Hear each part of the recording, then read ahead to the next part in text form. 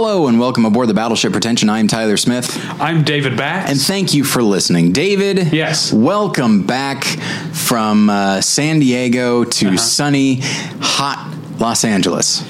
Yeah, it has been hot.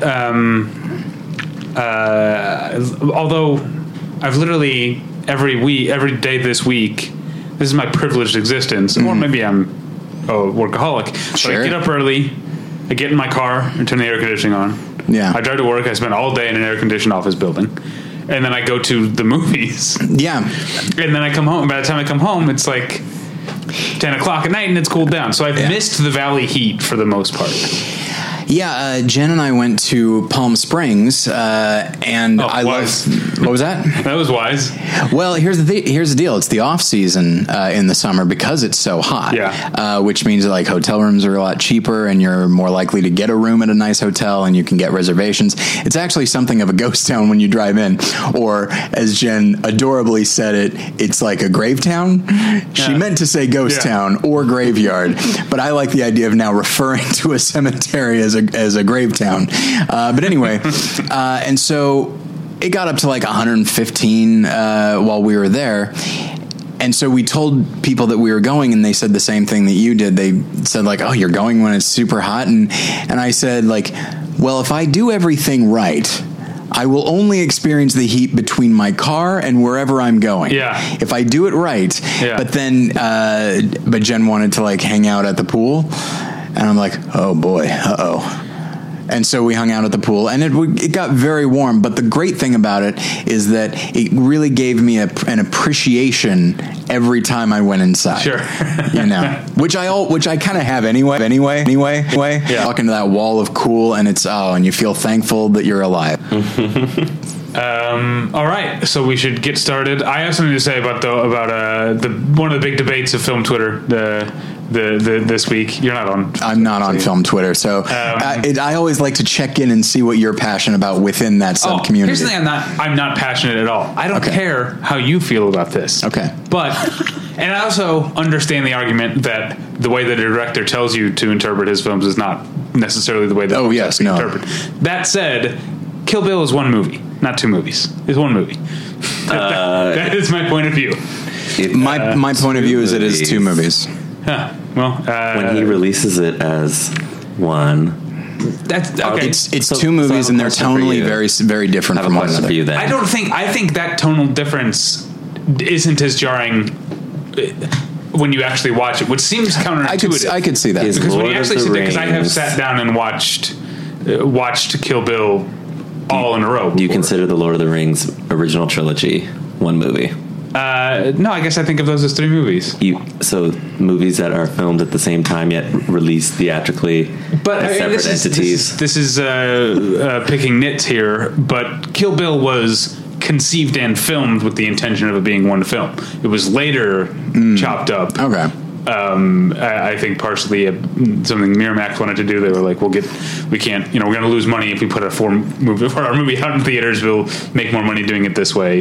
Which happened. Absolutely. Yeah. Although I do wonder, given Tarantino's critical and Academy prestige, even at the time, if they had released it as one big epic movie, does Uma Thurman get a Best Actress nomination? Maybe. Does David Carradine get a Best Supporting Actor nomination? Like, I feel like if it had been put out that way, I think it would have been seen as a bigger achievement by the Academy, because it got like nothing from the Academy. But did I ever tell you about my weird editing projects that I do every once in a while?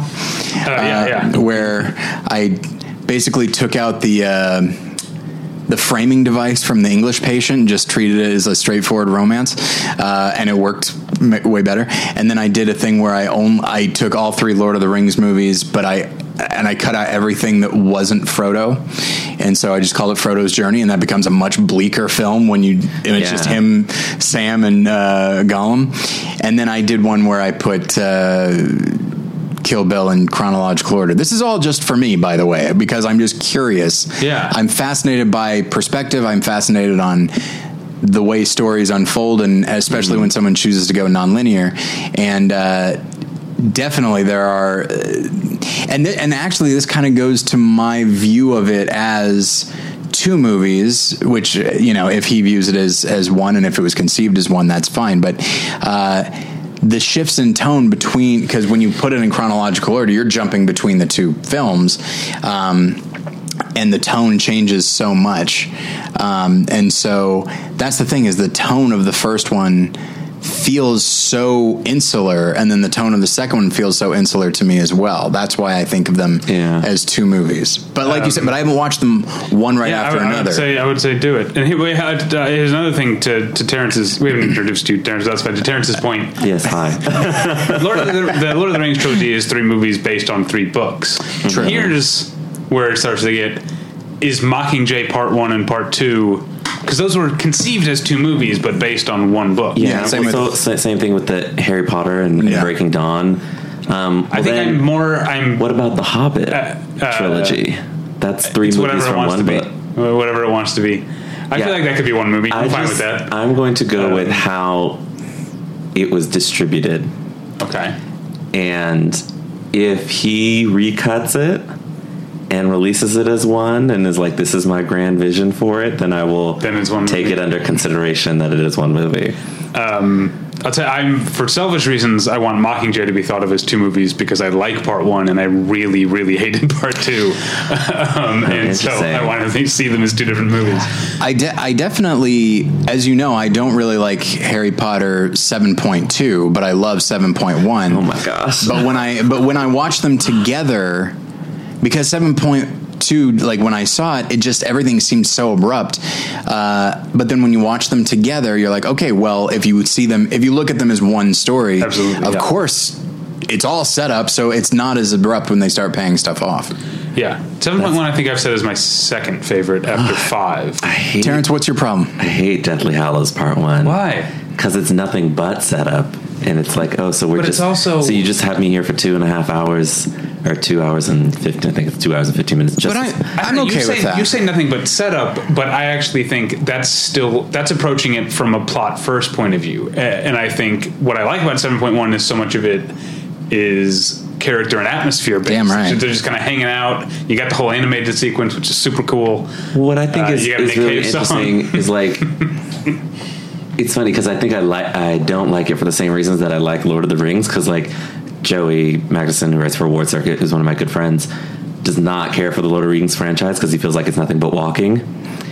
And that's what Deathly Hallows Part 1 is nothing but them going around and camping, and then going around, and then Ron runs away, and then but why does he run away? That's well, he doesn't just wearing, Salazar Slytherin's locket, and it's affecting him. And like, I think that if I were to watch them together, I might have a different view. But yeah, 7.1 is maybe my least favorite. Half-Blood Prince is worse. I have entirely the opposite point of view of your friend when it comes to the Lord of the Rings trilogy, because especially as I've gotten older, I think when I was younger, when they first came out, I was in college, I was really into sort of like the Helm's Deep battle and all that stuff. Yeah. And now when I watch it as it goes on, I become less interested, because I'm like, I liked them more when they were just walking. Yeah, I mean, I love the original trilogy. Well, but I insisted up until I think we did our commentary, which was how many years ago now? When we did our many years ago now, because it was your old place. Yeah, we did our commentary. We watched all 3 theatrical versions in a row, and I think up until that point, because I hadn't revisited it in a few years, if you would ask me which one was my favorite, I would have said The Two Towers. And after that point, I was like, oh, The Fellowship of the Ring is by far the best. I think so too. You disagree, obviously. I can tell the look in your face. No, I actually have a hard time placing which one is best for me. I think they're all up there. I think I like the emotional payoffs of Return of the King. Mm-hmm. But I had to get through 1 and 2 to like be rewarded with those emotional payoffs at the end. So yeah, and if 1 and 2 had not done what they did so effectively, the payoffs wouldn't have meant anything. Yeah, I think there's too much in 2 and especially in 3 of what's the special effects company? Weta.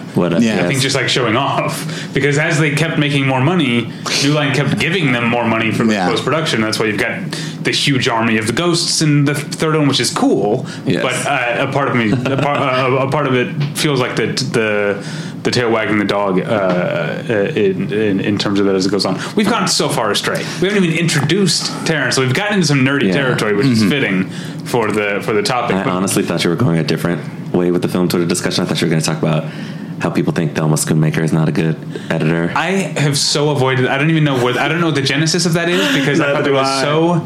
Because I saw that's one of those things. This happens both in film Twitter and like politics Twitter, where one person somewhere tweeted something dumb, and I never see it, and all I see for 2 days are people dunking on someone. That's so So the whole Thelma Schoonmaker, like Martin Scorsese's movies have gotten too long and baggy or whatever people were saying thing.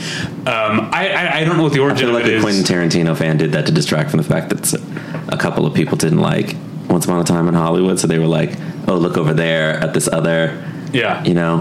Also with the like, I remember an editor's job is not to keep it tight. Like, it's about making the story that is there work. I remember I really don't like Cold Mountain, but one thing I came away from was like, that is a well edited film. It's a long movie that I don't like, and yet I could still respect what Murch was doing. I would probably not like it now. I remember defending it at the time. From you. And now, and I think back and I'm like, I might like it more now, actually, if I were to rewatch it. But who directed it? Minghella, right? Yeah. Not really a fan outside of Ripley. Outside of Telling the Miss Ripley, which I still think really holds up. You're not an English Patient fan. I'm not an English Patient. I'd be fascinated to watch your edit of The English Patient. So I have it on a hard drive somewhere. The thing I've always wanted to do, not actually do myself, but watch, even though it would take many, many hours of my life. But if someone did what you did with Kill Bill with all of Lost, like really, so you start with like Allison Janney and Titus Welliver and Mark, what's his name? Hell. He plays. And I forget the character's name. This has been way too long. Jacob. He plays Jacob. So you'd start with that, and then you get like Nestor Carbonell coming in next, and you'd like build up to your actual characters actually showing up. But even then, you would meet them like decades and then years and then weeks before the flight, and then you'd have a whole section just on the island, and you'd meet like the freighter characters hours and hours and hours before they ever show up on the show. I don't know. People who don't watch Lost multiple times have no idea what I'm talking about. I have thought of that and then realized like that's a TV show. It's not a couple of 2-hour movies or even Lord of the Rings. Like when that was just about like removing things. So that was actually pretty easy to do. And I will say that Lord of the Rings, Frodo's Journey, as edited by Tyler Smith, lots of walking. Don't you worry about that. All right. Let's, real quick before we get any further, I want to tell you about tweakedaudio.com. Tweakedaudio.com is where you go for professional quality earbuds in a variety of stylish styles and colorful colors. They look great. They sound great. Tyler and I use them each and every day. Today, Tyler was listening to metal, as I always do. Not always. I listen to metal a lot. But there's this band I'm really into that I actually think you would like. But every time I recommend metal to you, I'm trying to be more open to it. But I literally sent you like clips of Zeal and Ardor, and you've never listened to them. Because I'm so convinced you would like Zeal and Ardor that I went out of my way to like, I'm going to pick 3 songs that are like not too metally to ease Tyler into the black metal part of Zeal and Ardor. I'll lean on the sort of like gospely bluesy part of it. Sure. Yeah.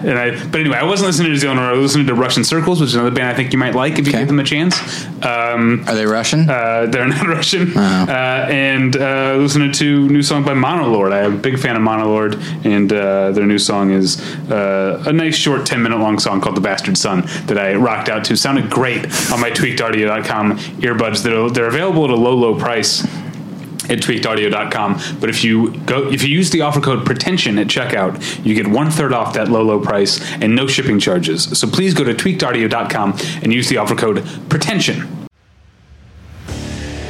What makes a life a good one? Is it the adventure you have? Or the friends you find along the way? Maybe it's pursuing your passion while striving to protect, defend, and save what you believe in every single day. So, what makes a life a good one? In the Coast Guard, we think it's all of the above and more, but you'll have to find out for yourself. Visit gocoastguard.com to learn more. Tyler? David, Don't you also want to... I've got something on my mind. Is it about the Patreon? I thought you were going to... Oh, no, but I did want to remind everybody that, yes, our Patreon is going strong. We have several new subscribers, which is great. And I wanted to let everyone know that we have 3 tiers now, not just the 2. We have the Swabby tier, which is just... Let's start at the top. Yes.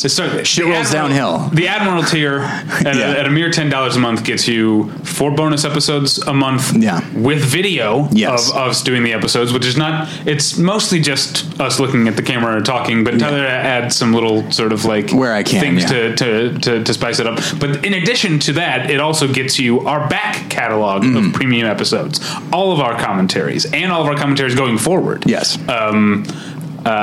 With video going forward, starting with the John Wick one, or sorry, with the Keanu Reeves ones. I think. I know. I think of him as John Wick. No, starting with the Keanu Reeves ones going forward, you get video of all the commentaries if you're an Admiral, all the back catalog. So that's the Admiral tier.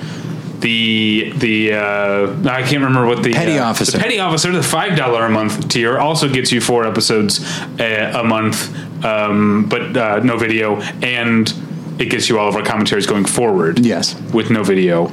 And then now there's the Swabby tier, which so if you don't want to, if you just want to dip your toe in the water, you're not sure you're ready to commit. Keeping up the maritime theme, it's exhausting after a while. If you just want to try it out for $2 a month, ease off the dock. Yeah, exactly. Oh, there's a shark, So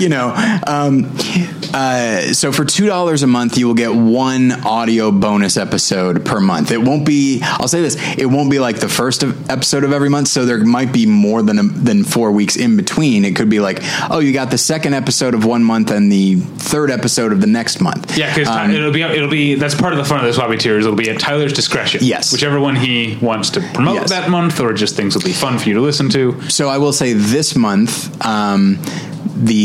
the episode that is available to all 3 tiers just posted. It is our top 5 of 1972. So if you're interested in that and you just want to try things out, you can start out at the Swabby tier for $2 a month, and then if you like it, then you can always upgrade to one of the other 2. So and these top 5s that we do by year, this is it's a fun thing. We do one a month, and before we hit record, we randomize the years that cinema has existed. Land on a year, and then give ourselves, I would say, less than 5 minutes to come up with our top 5, and then we hit record. I came up with my top 5 a long time ago. So, they're more fun than for me because this is by the seat of my pants. This is what I think is my top 5, and maybe the next day I might feel differently. That would stress me out tremendously. Maybe 1972. If we did it today, maybe I'd put Confessions of a Chinese Courtesan in the top 5, not in the honorable mentions. But that's a little bit of a hint of what I I did not pick Confessions of a Chinese Courtesan. Anyway, what an odd spoiler. So that's available at Patreon at Battleship. We'll go to battleshippretension.com and click on the thing. Yes. It's on the website. So I wanted to mention something. I know we have to get to Comic-Con, but we also came up with a structure. We have to get to talking about Comic-Con. Yeah. Comic-Con already happened. Wait, what? I've had my bag all packed for weeks now. Next year's, maybe. I just accidentally quoted Citizen Kane. Okay. So you were mentioning, so I am not on film Twitter, but I am in a number of like Facebook groups, and so people will post stuff. Okay. And something that I've noticed the last couple weeks that's really been bothering me for a couple reasons. 1, on principle, and 2, professionally, is that there are a lot of like decade in review articles, me so mad. And it's like here are the 25 best performances of the 2010s. Here are the best. David, Scott, and myself, we're going to be working on a project that covers the 2010s. I won't say what it is. And I am always very excited to start something. And then Scott and David said, like, no, we should wait till the end of the year, which I totally agree with. It's like, I understand a person wants to avoid recency bias, but at the same time, who's to say that one of the most amazing performances of the year won't happen in the next 6 months? I know. I tweeted about this. I feel the same way. Like, you've got, speaking of Scorsese's movie coming out, I'm really excited about Ad Astra. That's right. The James Gray space movie. I'm really excited about that. Yeah. They just announced the first wave of premieres at TIFF, and there's a bunch of really interesting stuff. Yeah, going at least on, wait till there. November or something. Yeah, and I know there are stuff that has played at like Sundance and Cannes that not everyone has seen. Sure. I'm really excited about a lot of about Portrait of a Lady on Fire that played at Cannes. No one who wasn't at Sundance has seen Blinded by the Light yet. I don't think. Unless they've I don't know if they've started doing screenings. This is hilarious because like when I saw that go up, I was like, did the decade end while I was at Comic-Con? Like I don't understand. July is just, and we're talking about IndieWire, which I feel like it's okay to mention because now they're being all defensive about people not being enthused with the fact that they put a decade piece together. You know what? They got a lot of clicks out of people like me. Oh, I didn't even click on it. I didn't I'm not even click going to give you the satisfaction of that because it's ridiculous. Like, I have started to compile my best in the decade movie list. Like, I've got like 85 films on it, right? With like 15 in the like potential contention, and then whatever will come from this year, and like that won't be finalized till like end of January 2020. Oh, see, I think we have. You have to give like the year time to settle, and maybe because we're critics, we'll see everything early, so maybe I could go mid-January, but like something that important, I'll put important in quotes because like in the grand scheme of things it's not that important, but like yours is, but in general like lists aren't, but like that's how can you even like, what if you see something that's like spectacular? Like, what if they see something spectacular in August that they would have put number one? It's okay, so you're just going to go back and update the list? Yeah, you don't judge Scary Stories to Tell in the Dark until you've seen it. Maybe Hobbs and Shaw will be one of the greatest movies we've ever seen. Probably, it'll be up there. Quite possibly. It'll be it'll be Hobbs of Shaw, and then The Master, like a separation. I had one. The Act of Killing. There we go. No, what was I? Real quick, we might be hypocrites a little bit. Okay, you and I, not 5 months hypocrites, maybe 2 weeks hypocrites, because right now on our Battleship Retention, this is a peek behind on our calendar. Yeah, you and I have a top 10 of the decade episode coming out on December 15th. December 15th, I'm more okay with, simply because it's the end of the year. Mm-hmm. We live in Los Angeles. We get invited to critic screenings, and we have access. Screeners, so we've probably seen them. We have the ability to, but you conceivably could have seen everything by that point. So, but it's just one of those things that like. So the project that we're working on is not the episode; it's a much larger undertaking that probably won't materialize until the spring at the very earliest. It'll be after the Oscars, after award season, in 2020 is when we'll start our project. And one of the things that I'm excited about, I'm excited that you've hinted at the project because now we kind of can't back out. Exactly. Yes. But one of the things that I'm excited about in that, and that Scott and David were able to like temper my enthusiasm for it by saying like, no, let's wait and as long as we can, is that like when it comes right down to it, so being somebody who now teaches film history, you can't really help but think in terms of decades. It's just easier to delineate and just say, here's what the 80s were, here's what the 90s were.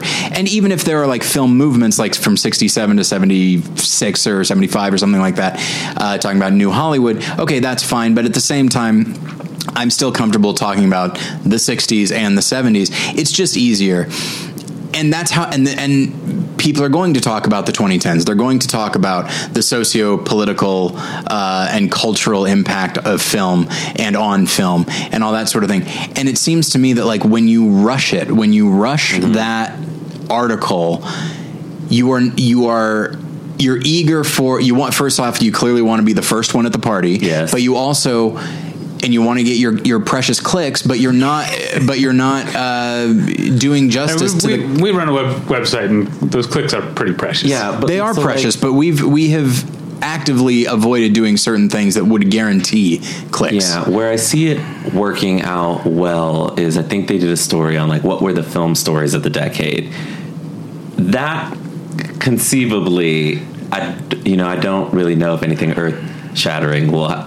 Maybe it will. Yeah. But like that is like, I'd be like, okay, like that's a fine thing to look back in July, because it's like, all right, we're halfway through the end of halfway through the year at the end of the decade. Yeah. Like what has impacted, just the movie business in general. Like that is valid, but like film lists and greatest performances lists, maybe they should have spent a little more time identifying where the actors were from versus putting together that list, because Robert Pattinson is not American.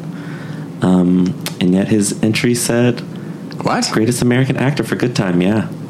Mm-hmm. Greatest American actor, as opposed to, like, he's giving... It's an American film, and he's giving an American performance. No, they meant that they... exactly why you should have waited till December.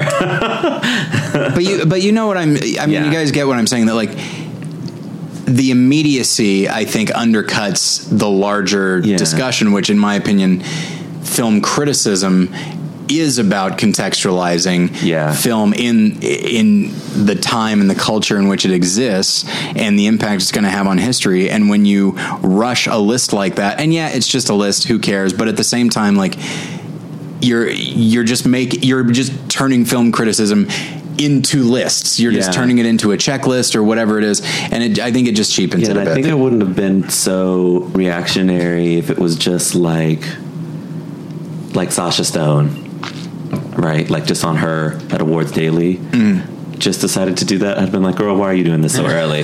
But like IndieWire, like a compilation of all of these like really influential, I guess we can say, critics. Like Ann Thompson works there, and David Ehrlich, and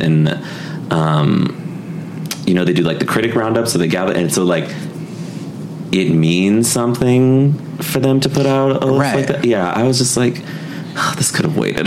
Tyler, your point reminds me of something that was kind of discussed, I think, within film critic Twitter last year during TIFF, which is the idea of, here we are seeing a lot of movies that might end up being some of the most talked about, most discussed movies of the year. Right. And the critics are in a position where they're forced to knock out a review in an hour and then get in line for the next movie. Like, it feels kind of frustrating that you I wish I could have, written more seriously about Burning or something, when my favorite film from last year. But I know. And I had to like, not that I know that I'm not a big enough critic that I'm really setting the tone of the conversation, but it applies to all the critics. And I will say though that I feel like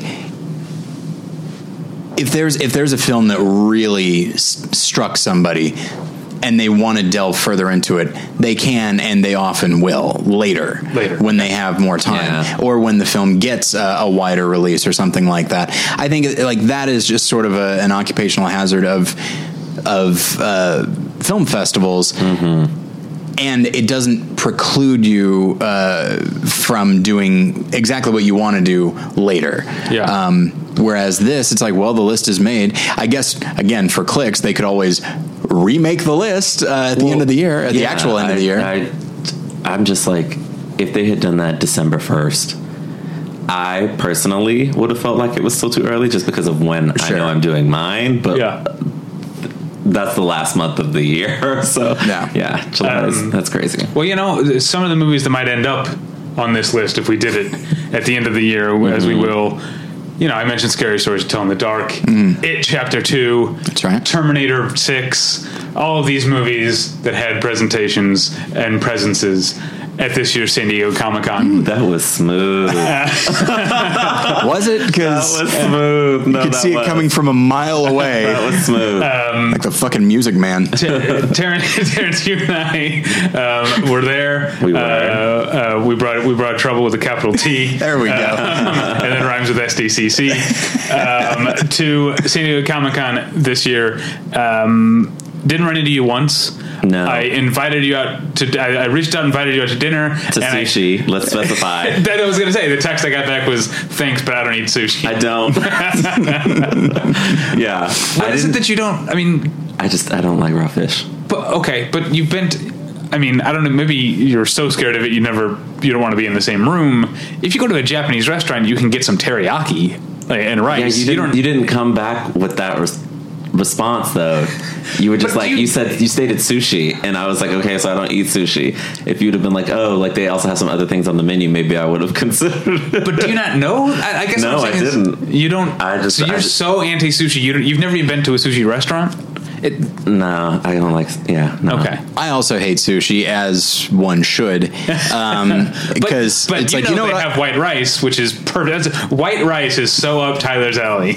I don't care for the starch. I don't care for the texture. But no, I will say I have like sat with people as they eat sushi at a sushi place, and there's a smell to it that I also do not care for. Because my wife is a vegan and she doesn't eat fish either, but she loves going to sushi. She gets avocado rolls. She gets like vegetable tempura. Let's all three of us go out for sushi, and Terrence, you and I can just sit and judge David. Although you know what I think of every time I'm at sushi, and this is a very deep cut reference, but I'm hoping Terrence is a TV guy. You might know this. Did you watch the show Treme? Yes. Do you remember? I can't remember whom he was meeting, but Antoine Baptiste, Wendell Pierce's character, was meeting someone at a sushi restaurant, and he offered him some, and he said a line that I've only seen the episode once and remember to this day. He said, "Antoine Baptiste is strictly a cooked fish eating motherfucker." I'm going to steal that and use that, 'cause that is, I don't do the raw. But. And there's a line from Thank You for Smoking that Adam Brody says that I actually like quite a bit, because they're in Los Angeles now, and they're visiting like Rob Lowe, who's an agent, and they have sort of a koi pond with these beautiful fish, and Adam Brody's like, kind of makes you want to stop eating sushi, but I guess you have to. Like the fact that you have to eat sushi if you live in Los Angeles. Yeah. All right, but that's not. We're not going to talk much more about sushi. I knew about 20 people who were at Comic-Con, and I didn't see any of them. Which is how, just to give you a sense, your listeners a sense of scale. Yeah, I mean, how many people were there? Yeah. Yeah. So I'll say. Oh, where should I start? So on Wednesday. Yeah, we are gonna go chronologically. We're not gonna talk about everything. We're just gonna talk about the highlights because we're already half an hour in. But this was the 50th Comic-Con, so I went to a number of panels. I went to 2 panels that were sort of about the history of Comic-Con, and they talked about the first year they moved in 91, I think, was the year they moved into the convention center that they're in now, which was only half the size that it is now.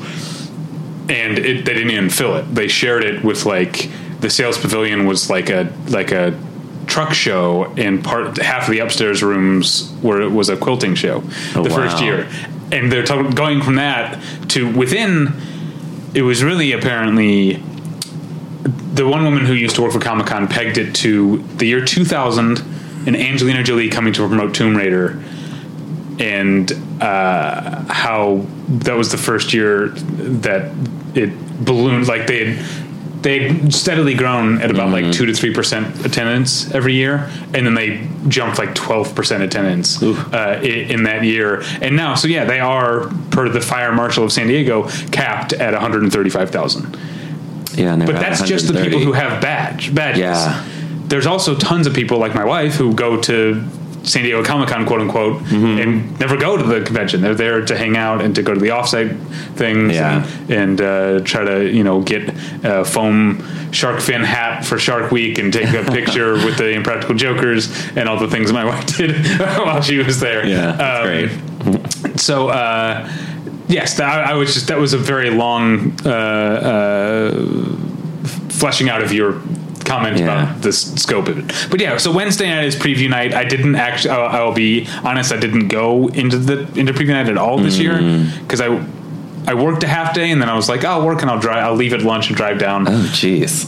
Well, so my work is crazy right now, so I didn't get out till almost 3, so I didn't get to San Diego until like 6:30 because traffic was like, so I put it into my GPS and it says like almost 4 hours to get there. It took me 4 hours to get there, and I left at 9 o'clock. But I'm driving. See, this is why normally when I take Wednesday off, I leave around 10. That's the morning rush hour has died down. Yeah. It goes a lot faster. But anyway, so I'm driving. Leaving at like 2:45. I'm driving. It says 4 hours, but once I'm like out of the city, I'm flying. And for a long time, I'm flying. And I'm like, is this thing wrong? And then I get 12 miles away from my hotel. Oh, sure. And sat there for the last hour of the drive. Yeah, that's... Yeah. So Wednesday I didn't go to the convention center. I went to the hotel. I ate dinner at the hotel, and then I went and met some friends, including friends of the show. for drinks. Matt Patterson, whom you know, Terrence Ryan Gallagher. I'm not sure if you know him, but he was from the Criterion Cast, and then also met David Blakeslee from the Criterion Cast, who wasn't even at Comic-Con, just happened to be in San Diego that night, was leading the next day. Oh, wow. And so we all went out for drinks at the Grand Hyatt. But that's all I did. What did you do on preview night? So I went to the Amazon Prime activation. Okay. So they brought Carnival Row, The Boys, and The Expanse. I only did the activation for The Boys because I was like, I was not anticipating having to wait in line for the press day activation, but we did. And then it broke down sort of right when my group got up to the front. But no, I really enjoyed that. It was like a fun little thing where you're like helping solve a crime, and it's very interactive, and you have to find the clues around like the different places. So I think Amazon did a really good job of like making an offsite that was interesting. And then having seen the last trailer that they put out, I was like, oh, so they really built that thing like in world, because like that electronic shop is where like 10 seconds of the 2 minutes of the trailer take place. So I instantly recognized it. So that was a lot of fun. And then I went to the show floor. I thought I was early by getting there at 5:30. I was not. No, I got there at 3. It opened up at 5:30 or 6. And this started my struggles with trying to get a Marvel purchasing ticket. And I didn't get one throughout the entire convention center because I got in the convention center they opened it at like 6. So I got in at 6:12, and they'd capped the line for the night. The Thursday I went. This is to buy. I just wanted a Wakanda Spirit shirt from Marvel. I've heard that Marvel has this problem. Nightmare. But that a lot of it is other exhibitors getting in line, buying the shit, and selling it. Because I saw something. I'll interrupt you here. There was one.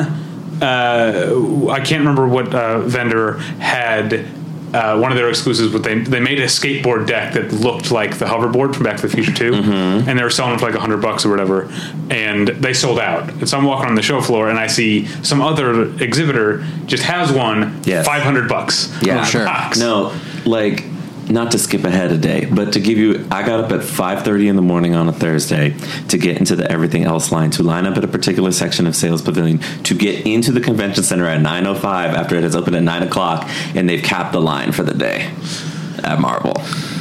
For the day, 5 minutes after and I was like, oh, I'm not getting up. I don't care enough about a shirt to get up any earlier than that, but like, yeah, that was... So this is because Marvel wasn't part of the exclusives portal. Is that what? Yes, but also like every other place, because I spend a lot of money. Too much. I think I spent money in retaliation for the fact that Marvel didn't want my money. So I was like, well, I'll give these other people my money. Like there were other exclusives that weren't a part of the portal that I knew were going to be sort of hot sellers, like The Making of Alien. They had the book, and you got like a custom Nostromo pin. Oh, cool. And I just walked right up to that booth and bought it. You know, like their Mondo, they had to sort of change their policy a bit just because of how crazy the Mondo line gets. Yeah. But they have like a bigger booth now, so like they were running pretty efficiently. It just there's no point in having a line at all if you like cap it 5 minutes after like it's open for the day. Like that's just you losing out on potential business. So like you might as well, then they need to do like Funko and just put that into the exclusives portal. And so after that, after spending $1 billion on things not Marvel, I caught about 20 minutes of Pennyworth. Okay. Oh, okay. And I had to leave. Oh, okay. You didn't show up and there were only 20 minutes left. You watched 20 minutes. I watched 20 minutes and I was like, I can't do this. I remember I when I first heard about the show, and then I forgot about it, and then I saw there's a billboard right outside not right outside my window, but just right down the street, and I was like, Pennyworth. It's like, oh, that's like Alfred, and then I realized like, well, the Waynes aren't there yet. They are. Oh, they are. Thomas, yeah. Thomas Wayne. Okay, all right. So he knows them. Is he working for them yet? Yes. Okay. In a way. So the show, it's like Remains of the Day. It's a show about a butler. Wouldn't that be wonderful? I would pay for that. As I was talking to my roommate about this when I got back, this is hard. Just who cares? Yeah, who cares about Alfred Pennyworth's backstory? Like, he was, because my roommate was like, oh, well, you know, he did da da da da. I was like, yeah, I could read that. Like, that's not justification for millions of dollars to be spent on a show. And essentially, they're just it'll just be like a spy or espionage type show, right? Yeah, and then eventually he'll not do that anymore in Butler for a Child. Yeah, it seems to me that that's where the show ends. Yeah, like if you want to, it feels like, okay, that's at best a miniseries. But if you want to make a 2-hour movie called Pennyworth about his life leading up to, that'd be great. And also, they cast him pretty young. He's maybe in like his 30s. And so I'm like, oh, so there's like 50, 40. But how old are Thomas and Martha when Bruce, do they have their baby at 50? Let's not rehash. So yeah, it doesn't make sense. It's like that the side-by-side comparison of Michael Fassbender and Dark Phoenix when it's supposed to be 1992. Oh yeah. And Ian McKellen 8 years later. My favorite thing with that is like how all of the Aunt Mays get 20 years younger. Every Spider-Man reboot that we get. That's, I remember probably about 20 years, maybe 15, 20 years ago, DC did a miniseries called The Kents that was a Western, like, set in like the sort of Civil War era about the... Like, it's not about Ma and Pa Kent. It's about their ancestors fighting for the Union. It was actually kind of good, I thought. I'm sure it's good. It just doesn't need to be called that. Like, it's what is really cool cover where it was like a piece of wood with the Superman symbol like branded into it. It was really cool. I don't mind. I like the Kent. Well, see, like that's like such a child right now. Just Pennyworth as a TV. I couldn't. 20 minutes was enough. Yeah. All right. So let's jump to Thursday. I've got 3 panels I want to talk about. I'll start. We can try to trade off. Now, just to let the listener know, we came up with the format, and it's you each are picking 3 things per day. It doesn't even necessarily have to be a panel. Yeah. But for you, just for Thursday, you're picking 3 panels that you went to. Okay. So the first, because Thursday was I had a really good panel choices at Comic-Con. That was a bad sentence, but I got really lucky with panels. The panels that I picked to go to, and then a couple of the panels or at least one panel that I just ended up at, which we'll get to later on Thursday, was great. But I'll start with and this is one of the ones I talked about in the preview. You're Wrong, Leonard Maltin. It was such a blast because he's a delightful person. And it was sort of moderated by his daughter, who was also a delightful person. And the premise was that people take turns going to the mic and saying, you said this about this movie, I disagree with you. And it stuck to that to some point, but a lot of times other people just wanted to like ask him questions about movies or about its history. He told, as I'm sure he's told the story many times, but he told the whole story about how he ended up in Gremlins 2, which is that he gave that he said he generally tries not to review movies. He's not friends with a lot of filmmakers. When he is, he tries not to review their movies.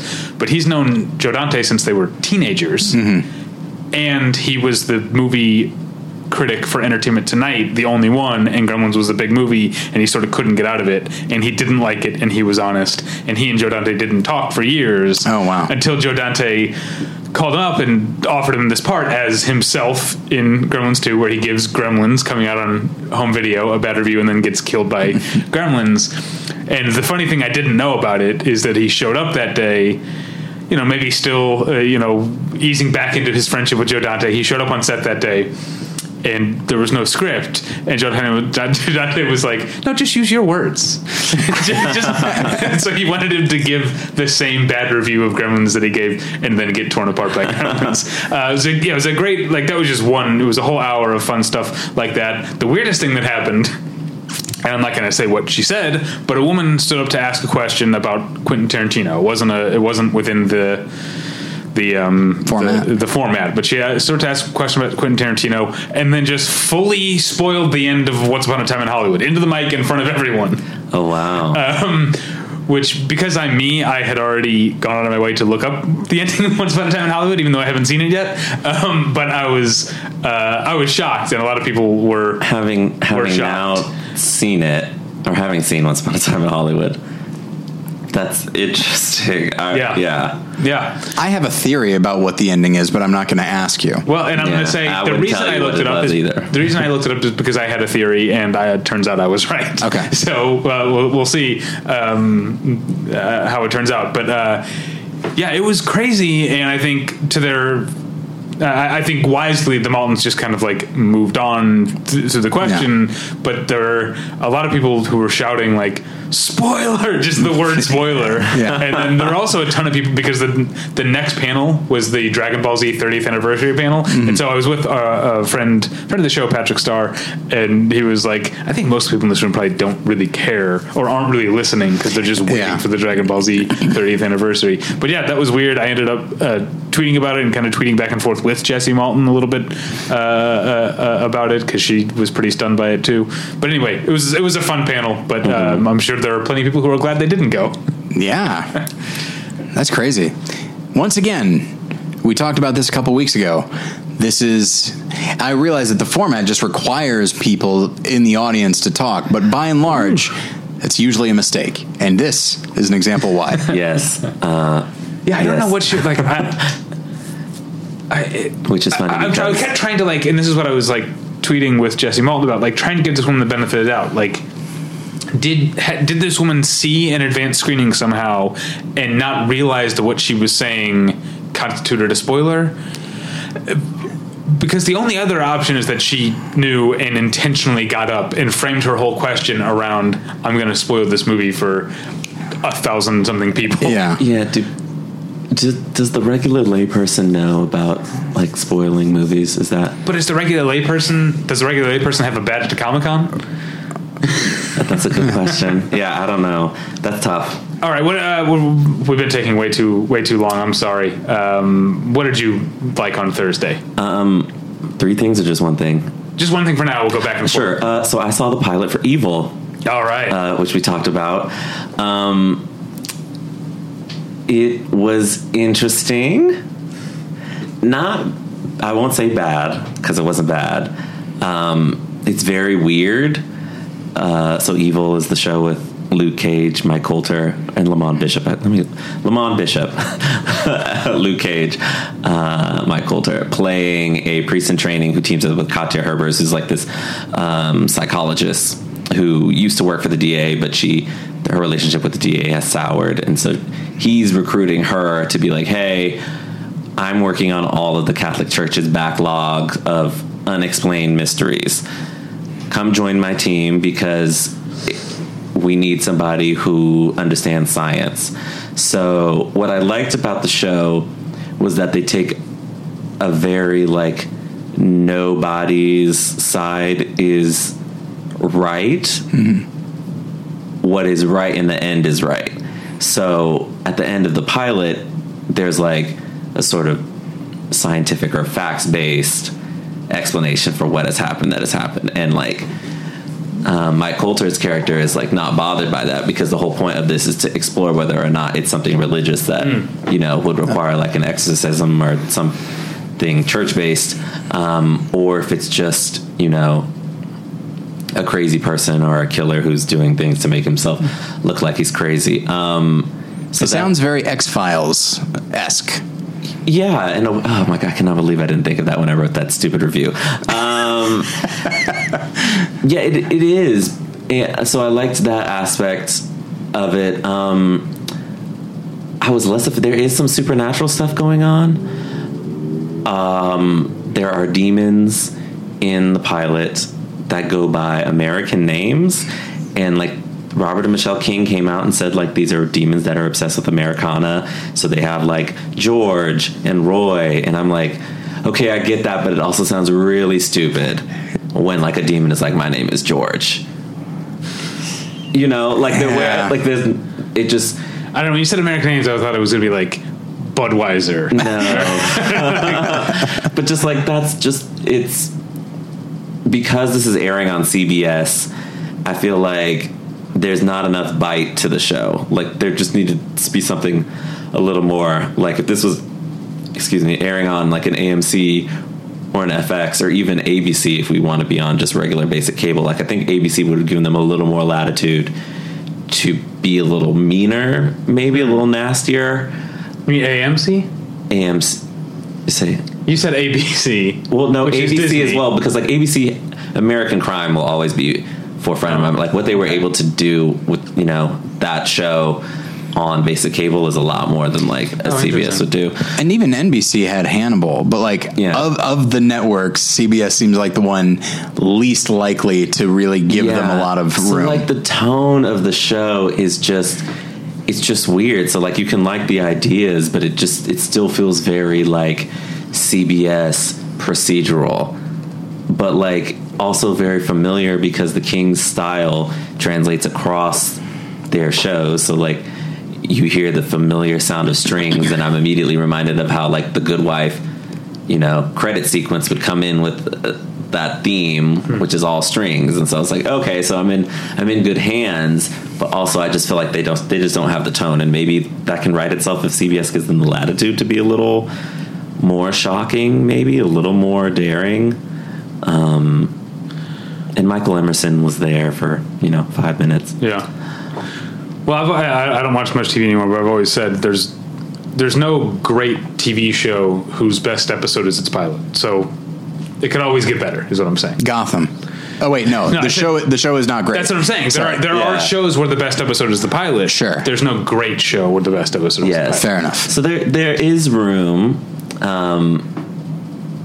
I like Mike Coulter, and I think that the Kings have given him his best material. I mean, Lamont Bishop is a phenomenal character, so I think that they will write him very interestingly, but like at the moment he's sort of a stock character, and it's like we're projecting things onto him. Like the demon like visits the lead actress, I can't remember what her character's name is, and is like, oh, like, do you think he's sexy? And it's like, okay, so like we have eyes, like we understand, we know what Mike Coulter looks like. That is not a plot point here. If that's not going to affect their working relationship, if that, like that's just, it was just there, and he didn't really get to do anything interesting in the pilot. So my hope is that will change. But all right, well, the next thing that I ended up just sitting through because I wanted to be in the room for the thing after. It turns out I could have just walked in, but I ended up sitting through a panel, one of multiple panels that were sort of Stan Lee tributes. Mm-hmm. But this was a bunch of people who had worked at Disney or Marvel who didn't these aren't like friends or artists who work. These are just people that like knew him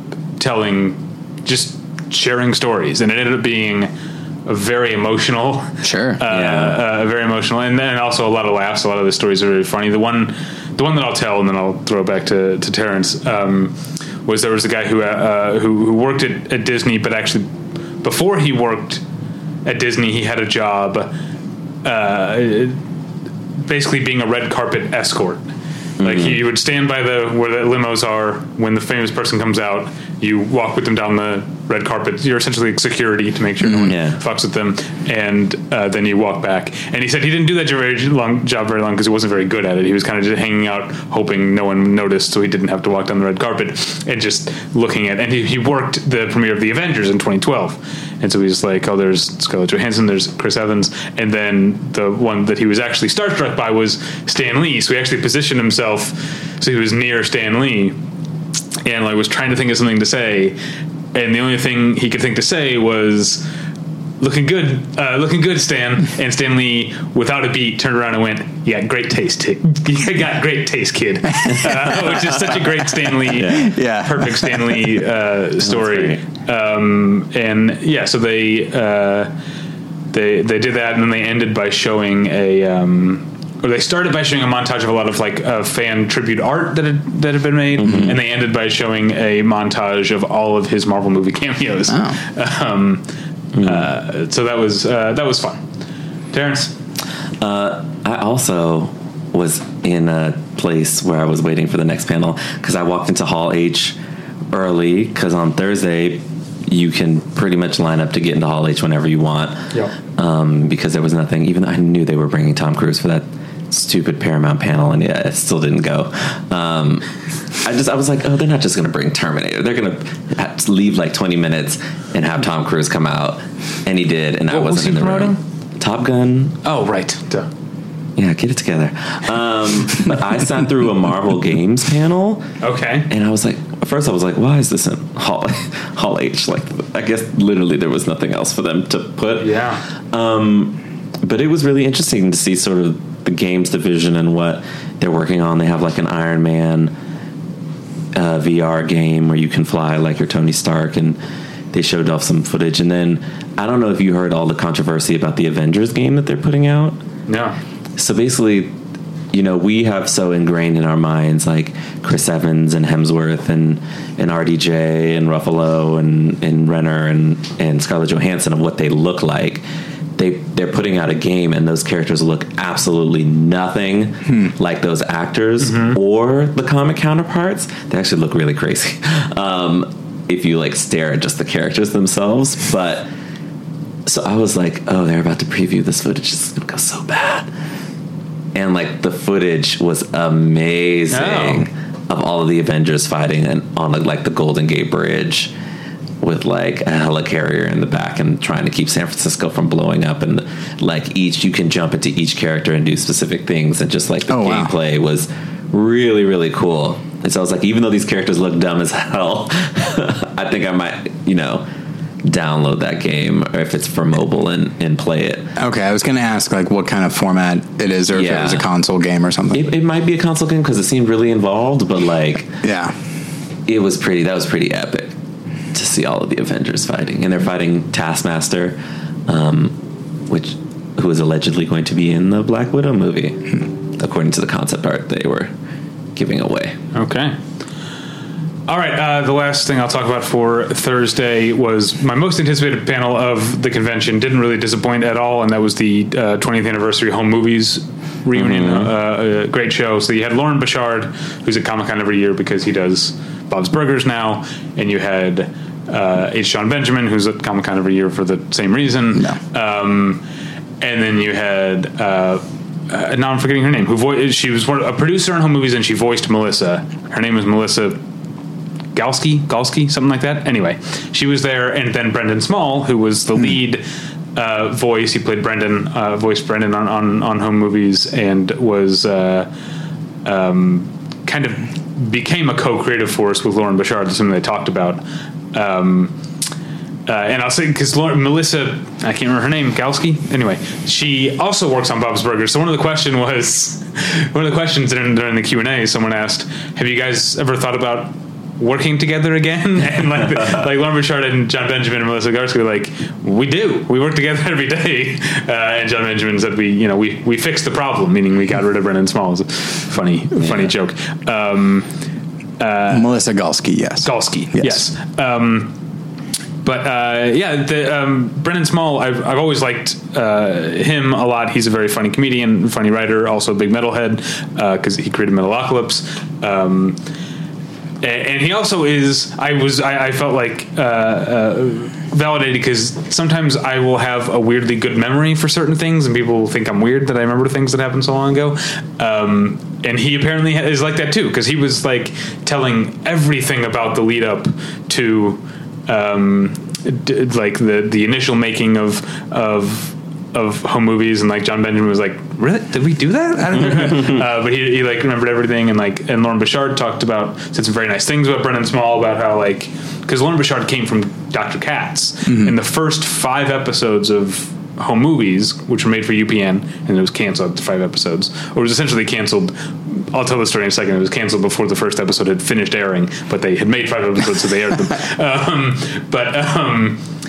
So the first 5 episodes of Home Movies are largely like Curb Your Enthusiasm style. They were improvised in the studio, and then they had an outline, they improvised, and they animated it later. And then Brendan Small, once they got picked up by Adult Swim, Brendan Small basically was like, I think we should actually write this show.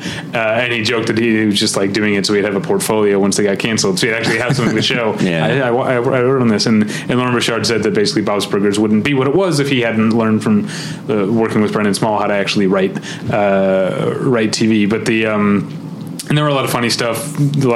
Like I talked last week about the John Benjamin going DVD player, and someone did that, and so that was fun. But the story that I loved about, so the night that it premiered on UPN, Lauren Bouchard at the offices had a party, and they were in Boston, and so the show was actually being delayed in Boston because of a Boston Bruins game, but it started airing in the rest of the country. So he gets a call. He's got people upstairs, a drink in hand, waiting for the show to start. He gets a call from UPN in which his UPN contact says, this is Lauren Bouchard paraphrased, but said, I would be fired if I told you there was any hope of this show being picked up. And so then he has to hang up and go join the party of people waiting, knowing that they're going to be done after 5 episodes. And then Adult Swim came in and saved the day. We got four full seasons out of home movies. It was a great show, and it was a really fun and funny panel. Cool. Yeah, my last thing that I did on Thursday was the His Dark Materials panel, which is why I was actually in Hall H. They screened a trailer that they then dropped online 2 seconds later. I was like, can we get some new footage, anything? This is what I'm saying. I say this every year, but I want to fit it in somewhere. It used to be that when you went to these Comic-Con panels, you didn't just get the exclusive trailer. Yeah. You got, like, we're going to show you a scene that no one's... Yeah. So even if they drop a trailer, it's like you've seen a scene. You got the taste of the movie, you know? I got to see Rainn Wilson in Super beat the shit out of the guy in the movie theater line. That whole scene, you know? They didn't just show a trailer. I got to see the Gina Carano, Michael Fassbender fight from Haywire front to back, you know? And that was cool. It made me feel... Leaving Comic-Con, I felt like I have an idea of what this movie's going to be that other people don't have. But now they just... It's just a lie in a different form. Trailers are lies. So like, it was nice to be in the room, right? I wanted to, Lin-Manuel got the biggest applause out of anybody on the panel, which was really fascinating because, Professor X was on the panel, as well as Alice Morgan and X-23. So, wait, which Professor X? James McAvoy. Oh, okay. He's not my professor. Not Picard. Who was also at Comic-Con. Yes. So was George Takei. So we have very interesting. Star Trek had a big presence. But yeah, they seem really jazzed for it. What was heartening to me is to hear the producer talk about that she understood that Philip Pullman wrote an adult novel that children should read with His Dark Materials trilogy. And that they're not going to shy away from sort of the darker aspects of the story or in the way that, the Golden Compass really took the teeth out of like the movie version of the Golden Compass, which had a great cast, James Bond and Academy Award winner Nicole Kidman and Eva Green. And so you say James Bond? I mean Daniel Craig. Okay. The current James Bond. Pierce Brosnan is my James Bond. Yeah, and that's fine. I like Pierce. That's actually not true. I've seen more Connery ones. But yeah, so that was hearing her talk about that and being like, is not anti-religion. It's more like oppressive organization. But that they're not sort of shying away from like, in the story, it is a religious organization. Therefore, there are those overtones. So they're not going to, pull any punches. So I was great. That's always the biggest litmus test with like a Philip Pullman story. It's like, are you going to make this more palatable to like not piss people off? But then in doing so, like the story, it's a nice, cute adventure story, but you need sort of those bigger overarching things, particularly when you get towards the end of the story and like things happen that are even more overt. You can't like not have that foundation at the beginning. So, all right, on to Friday. Yes. Yeah. So Friday, I kicked off with one of the two sort of 50th anniversary panels, and this one is the one I was most excited about. It was called The Exhibitors of Comic-Con. It was people who had for a long time, or in some cases still did, bring large booths to sell. I learned a lot of interesting things, such as how expensive it is to... For a booth, yeah. Not just for a booth, but also if you're a bookseller and your bookstore is on the East Coast... You have to ship all of that stuff. Books are heavy. Getting books from one side of the country to the other... is that on its own is very expensive. I also learned one thing that the booth fee is a lot, but a whole lot of money, and it gets bigger the bigger your booth is, obviously. But one thing I learned is Comic-Con has a thing. So the convention center or the city or whatever has a thing when you're at the loading dock. There's like a tax or a fee for unloading stuff, but Comic-Con has a deal. If you're there, as long as no one from Comic-Con or from the convention center has to unload, if you're there to meet your stuff and sign off and everything, then Comic-Con covers that fee. And so one guy told a story about bringing a multi-semi trucks full of books, and he was there, but there was a mistake and he got charged anyway. Comic-Con ended reversing it. That charge alone was $12,000. Just for unloading all his books. He said he had to pay for his hotel room at the end of the convention with the cash that he'd gotten from selling books because his credit card had been maxed out because he didn't realize they'd accidentally charged him $12,000. I honestly have never thought about the fact that they have to ship all those books. Yeah, that was something it never occurred to me before. Not to say this is similar, but when I go to like the various like film festivals that I go to and talk at, and then I have my table and I have my books, I take like 50 copies of my book with me, but I don't have them shipped because that's expensive. So I just carry them, and it's like, I wish that I had paid to ship these, but then it's like, but then I'm not making any money if I sell them. And then it's one of those things that like, I suddenly find when I did it once, I was like, before I just wanted to sell these so that I could bring in some money and get my books out there, now it's just like, I don't want to haul this shit back to Los Angeles. So I just want to unload these. That's why all the booksellers on Sunday are like 80% off. Yeah. But that's not the reason. So there's one main reason I want to go to this panel, and that's because of a man named Chuck Krasinski. I saw your tweets about him. Yes. Who runs Mile High Comics out of Denver and came to Comic-Con and sold books for like 40-something years, and then very publicly stopped coming in 2017, I think. I think he's had 2 years away, and then he's only back this year, not as an exhibitor, just as a guest of Comic-Con. Very publicly stopped selling, had a lot of complaints about Comic-Con and how longtime vendors like him were treated. He was a guy who had his first Comic-Con in the 70s at the Cortez Hotel, wherever it was at the time. He was homeless and he hitchhiked with his books to, and slept in like a homeless camp or whatever.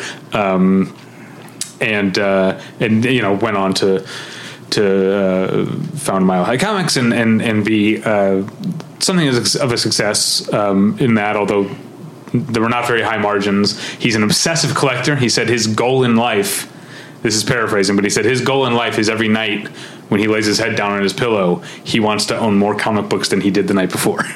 That's like that's his purpose in life. But he very publicly stopped coming, and I wanted to go to this panel to hear him. And he did not disappoint, because he started off saying, the only reason I accepted Comic-Con's invitation was so I could come to this panel and call them out on something. Which is great. And basically he said the longtime sellers like him, because there's a couple others, like Bud Plant, I think, has also stopped coming. But these longtime sellers, his argument was their base and their ability to make San Diego Comic-Con financially viable for themselves went away starting the year that Comic-Con stopped allowing you to buy your badge for next year while you were at that, which is something they stopped doing in maybe like 2012. Yeah, that's right when I was considering going to a con is when they stopped that process. And part of it, I understand why they stopped it, because I know people who did that every year, and it became such a thing that you'd essentially have to give up a day of your convention to wait in line to buy badges. Mm-hmm. That's how bad it was getting. So I understand kind of why they did that, and also wanting to change. And they do, if you have been to the previous year's Comic-Con, it is easier to get into the next year's. You're not guaranteed the way it was when you could buy a badge there, but so they still make some room for those sort of legacy people. But that was his big complaint. But then he also went on to say that that's just him personally and his own thing. He also understands that San Diego Comic-Con is not like other comics conventions, that it's something special. And I thought it was very poetic. His analogy was, you can celebrate the beauty of the butterfly and still mourn the caterpillar. That's great. But maybe part of the reason, so here's what else has happened in this guy's life. Maybe part of the reason that he has such great perspective now is he's doing great. Chuck Krasinski, he's I'm not sure he was ever closeted before, but he's very out as a drag queen now. He introduced himself as like, my name's Chuck Krasinski, I run Mile High Comics, I also wear dresses. Like, that's how he introduced himself. Okay, great. Yes. So the other thing that's happened is that since then, over a few years ago, or I'm not sure when exactly this happened because I can't remember what year Colorado legalized marijuana, but Chuck Krasinski was in Morgan Spurlock's documentary about Comic-Con. Since that time, which was 2010, I think, he sold some of his rarest comic books in order to buy a 65,000 foot warehouse in Denver, outside of Denver, to store his collection and sell out of and ship out of. And then 3 months after he bought that, they passed the legalized weed thing, and his building, which apparently had was unwanted, had set open for years, was one of the few in the area that was approved to be zoned to grow marijuana. So now I'm not sure if he grows marijuana or if he just rents out the space. But basically, he said, "I made $5 million overnight." Now he is a multimillionaire drag queen, weed grower, and comic book collector in Denver. And so he's doing great, and he was a very fascinating. I feel bad that I just talked about him because there were other really interesting people on the panel, but it was to make time to go to this panel just to see him. It could not have been more rewarding. That's great. Yeah. All right. So I went on Friday to a costume designer panel for the DC Universe. Because as people know or might have seen on my social media, I do cosplay. So I'm always interested in the costume folks and how they do things. And particularly with DC Universe, they have some really crazy things that they're doing with costumes. So you might be familiar with Doom Patrol, but in Doom Patrol, Robot Man is a guy. So that suit that he's wearing is all practical. Practical to the point to where there's a scene in the show where they need to have him magnetized and hanging from a giant magnet that's on the ceiling, and they actually did that.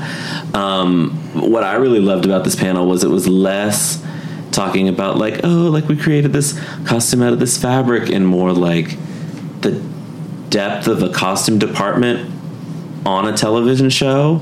Like the head sort of costumer is over all of them, but like she has like a specific person on set who got started in cosplay, actually, whose job it is to make sure that like the practicality of the suit is working on the day. Then they've got like specific people for specific costumes, certain people doing just the patterning, certain people just doing embroidery and all of these things. And you start to realize like the big machine that goes into making these things, because you like Ruth Carter, for example, won the Oscar for Black Panther, and like her costume design and her vision is really, really great, but like she had like a whole team of people behind her, and you don't really get an understanding of how that works on day-to-day production. But this costume panel was really interesting. They had like a woman who used to work on astronaut suits, like, and now she's working on DC Universe costumes. Like Hawk and Dove, who are in Titans, like the wings on that costume are maybe like 30-40 pounds, but like your actors also have to be able to move and talk and not feel like they're being weighed down by 30, 40 pounds.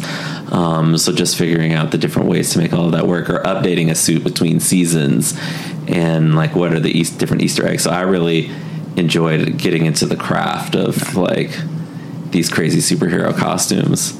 It's one of the things that I liked about the Amazon tick is that they essentially, season 1 was split in half. Yeah. And when the second half aired, the tick was in a slightly more updated costume, and Arthur looks and he's like, "What is going on with that?" And he goes, "What are you talking about?" and then season 2 comes along, and his costume is changed again, and they have the exact same exchange where he's just like, "I don't know what you're saying," and it's very funny. My turn now? Yeah. Friday was kind of a lighter day for me, but it was the day that I really walked the floor. How was that experience? It's always a little bit fun as long as what happens is I'm having fun when I'm just walking, looking around, and then I won't necessarily see something that I want to see. I'll see something that reminds me of something I want to see, and I'll look up on my phone, like, where's that booth? And then once I have a destination in mind, it gets really frustrating. Yeah, sure. Because it's when you're just going with the flow and like, I guess I'll turn left here because there's less traffic. Then you end up stumbling across some really cool like indie comic line or artist or something like that. I've forgotten how crazy the floor was, and I'm not a big groups person. Yeah, groups of people person. So like, I was like, oh my God, there's so many people here. Just move. Get out the way, please. And then my wife texted me and she was like, can you get something? She wanted something for our nephew who's really into the Universal Monsters. And he's also into skateboarding. And there was a booth. Went to the Bodega Super 7. I did go to that. That's right. I ended up getting him some little mini figurines of all the Universal Monsters. But there was another booth that I'm forgetting the name of that had, it could have been more perfect. So apparently skate decks are really in. These things happen like I was really surprised to see. Yeah, there's a bunch of different, like, skate decks is a big thing now. These things come in waves. Like tiki mugs has been a big thing for the last few years. Did you see that, Tyler? Did you see that Mondo Shark Jaws tiki mug? No, I did not. It's meant to be a cup that you could drink out of. But it looks like Jaws, like the shark. Oh, neat! And then it also comes with a swizzle stick that has a little like lady swimming at the top, so you can like stick it in the top. Oh, I'm looking it up right now.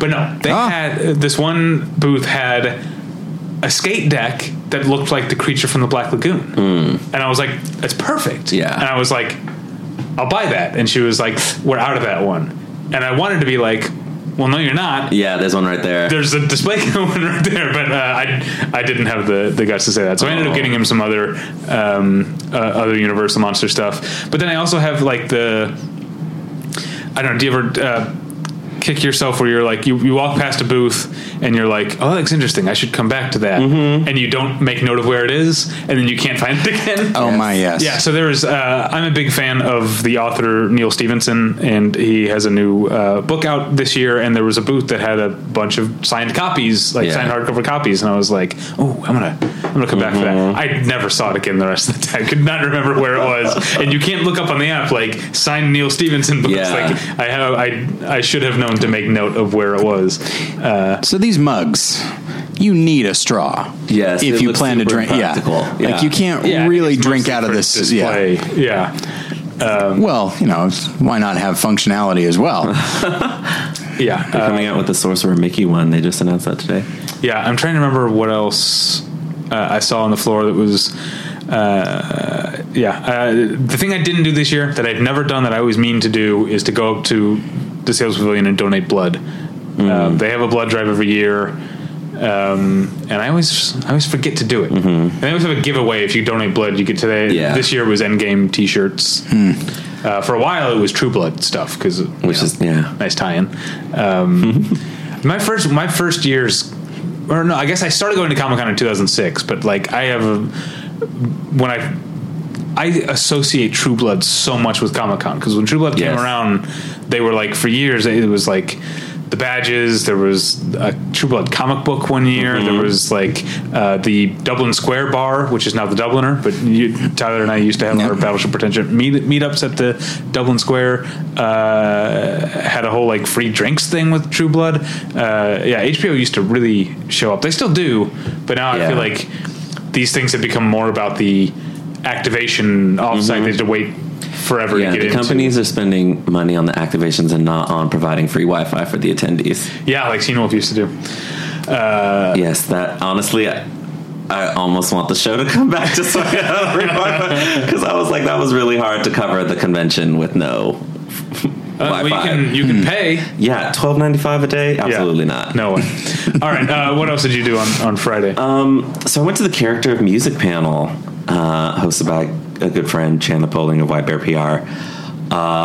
And what I like about how he constructs his panels is he'll like have composers, but then also like either the director or the showrunner, in this case the video game producer as well, there to sort of have a conversation that's less about like, oh, like I put these notes here, and it's like a little bit of process but also working relationships. So Tyler Bates was there, Tyler Bates is doing the musical for that new Cirque du Soleil show called Run, which is based off of cinema stunts. So there's like 8 different chapters. It was written by Robert Rodriguez. Kim Barrett is doing the costumes, so like a real like actual movie production, but Cirque du Soleil show. And so he talked a lot about like what the process was like for writing music for a live production. Mm-hmm. They talked about this guy named Freddie, who's the composer on The Dragon Prince. Him and the showrunner were there, and they were talking about like working on a TV schedule and what that means for a composer, but also like The Dragon Prince is super diverse, and how like that type of medieval fantasy kids show can't sound like other medieval fantasy kids shows, because you have all these different races and ethnicities and disabilities and sexualities and all of that in there, and it's set with world with dragons and things, so like it needs to sound a little different. So they talked about the process of creating that, and he said that he doesn't get the episodes in advance, which I thought was really interesting. So he doesn't read the scripts. The showrunners won't let him read the scripts or see the episodes super far in advance, and he said that's actually helped him out when composing, because now it's like he's the audience and he's going on the journey with us, so he doesn't have like the time to like think and ruminate and sketch out and know like down the line that this character is gonna die. It's all sort of new to him when he gets the episodes and he can compose it. So I thought that was a really interesting way of working. All right.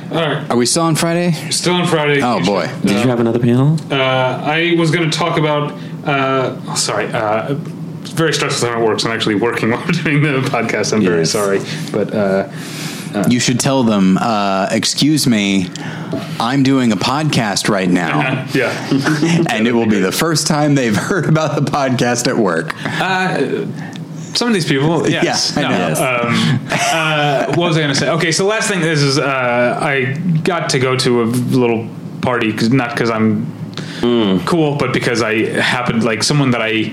Because you know people. It's someone that I worked with at a video store 20 years ago. Oh, wow. Is married to someone who worked. So you know people who know people. It's just a total coincidence. And so I got to go. Very Hollywood. Yeah, so I got to go to a fun party. Got a lot of which party free was it? drinks. Was it IGN? I'm not going to say.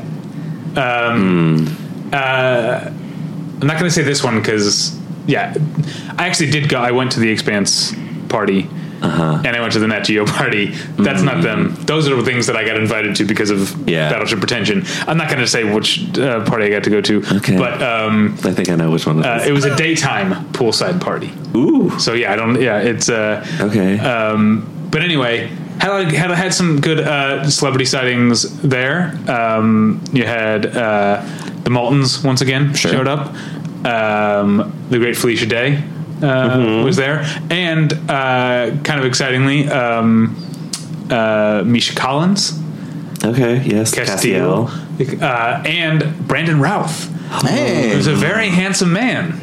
I would have died because I'm such a big Superman fan, and I always feel bad that he never got a second crack at it, although he is. Yeah, I read that. In the big Arrowverse crossover that they're doing, he's getting to play. That's great. Superman again. Yeah. Well, I wasn't going to say this because it could be taken as me being like, because I hate when people are like Steve Guttenberg, you used to be famous, now you're not anymore. What a loser! It's like, hey, you were famous. You did a great. Steve Guttenberg, you were great in those movies. And so Brandon Routh, I never saw Superman Returns. The show was great, but I heard him like. He was talking to someone. I was not eavesdropping. I was actually on my way out of the party. But he was talking to someone that he knew, and clearly there was another person who didn't know him. And in retrospect, they probably were talking about this upcoming role. Yeah. And so, because I heard him say to this person that he didn't know, he was like, very sort of humbly, he was like, I played Superman. And I felt like, I did feel like, not in a ha-ha way, but I did feel kind of bad. Like, he was so humble about it. Like, oh yeah, I was in this major motion picture where I played Superman. And he has to like sort of humbly say to this person, like, I played Superman. Yeah. It was a nice, he seemed like a very nice guy. Yeah, I'm very happy that he's getting to do it again. Because he kind of got shafted there. All right, so what's your final thing for Friday? I went to the Terror Infamy panel before I decided to test out the line for Hall H, which was foolish in retrospect, for Saturday. So what time was the Terror Infamy panel? It was, I'm looking at this thing, 4:45 to 5:45. You were never going to get in, right? No, to which H? you know, that's a Saturday story. But the Terror Infamy looks really scary. George Takei was there, which was great. The room was not packed, and I was like, "What kind of convention is this that you have like a cast member from the original series of Star Trek there and like?"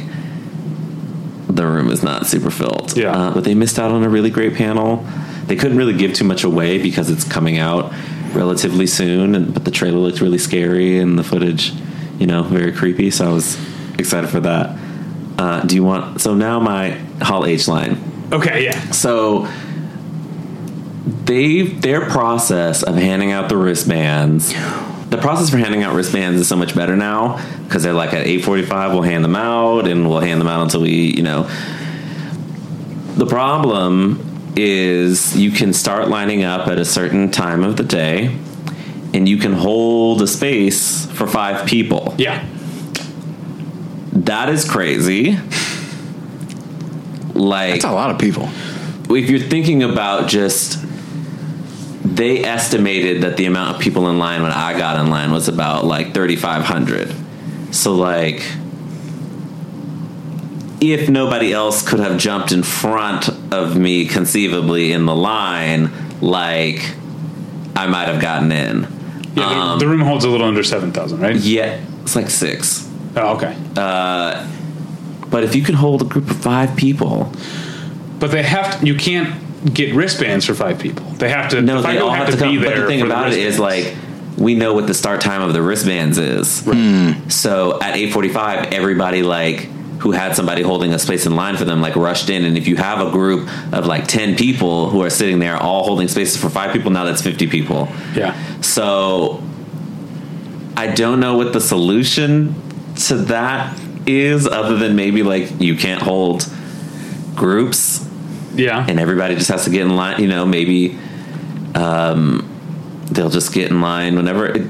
Comic-Con is really hard to cover from a press perspective when you don't get like a special thing from like a studio and you have to wait in line. So like I did. Yeah, sorry, real quick behind the curtains. Yeah, unless you're like Entertainment Weekly or someone, your press pass from Comic-Con is just free admission. It doesn't get you it's anything. Badge. It gets you on a bunch of email lists. You get a bunch of press emails. So any special access to like press rooms or getting into the panels without waiting in line comes from the studios and the networks or whoever is putting on the panels. So everyone has to get their own. So I think I'm not going to try for Hall H on Saturday ever again. I mean, it used to be just because I felt like I did want to go to that Gay Geeks panel and I didn't end up going to that because I was like, oh, maybe if I get in line at like 5:30, I have a chance to make it in. And now I'm like, I can just I won't be in the room, but I can sit there and be just as excited for Mahershala Ali playing Blade in the comfort of the press room, even though the press room attendee was like, this room closes in like 15 minutes. Everybody that was in there, we're like typing away, like we know we have to get this Marvel news out. I could be just excited doing that and then see all the rest of the panels. So that 5 people thing, because when they first started doing the wristbands, the idea was that there was no line until they started handing the wristbands out. The line didn't start until they started handing them. So the 5 people thing was like, once everyone had the wristbands, then you could, among your group of 5, take turns going back and taking a shower, getting a nap or whatever, and hold your place in line all night. But that didn't work because people started lining up at noon, and for the first year or two, Comic-Con was trying to like not officially sanction that line. Yeah. And so what you had is a bunch of people at like near the like alongside the FX offsite or like places sort of like forming their own de facto lines. Yeah. And then when 8 o'clock or whatever wristband time was, you had 3 lines who all thought they were the line, all rushing to the wristbands at the same time. It was so Comic-Con tried to make it easier, but it didn't work. I think they've done a good job. They have a designated next day line spot that you can get in starting at like 8 a.m. and the process of having a set time of when you're going to start handing wristbands out is great. Yeah. I just don't know if I'm a fan of like everybody in the line being able to hold a spot for 5 people. Yeah, maybe when they started the next day line, they should have done away with that. Like but that's also hiring more security because that's really hard to enforce, right? Yeah, or you just state as a policy like you can't hold space for people. Yeah, and I think the reason why it's kind of weird and why I feel sort of weird about it is that like I don't really know exactly what they're encouraging with it. I feel like it does take away from Friday's panels a bit.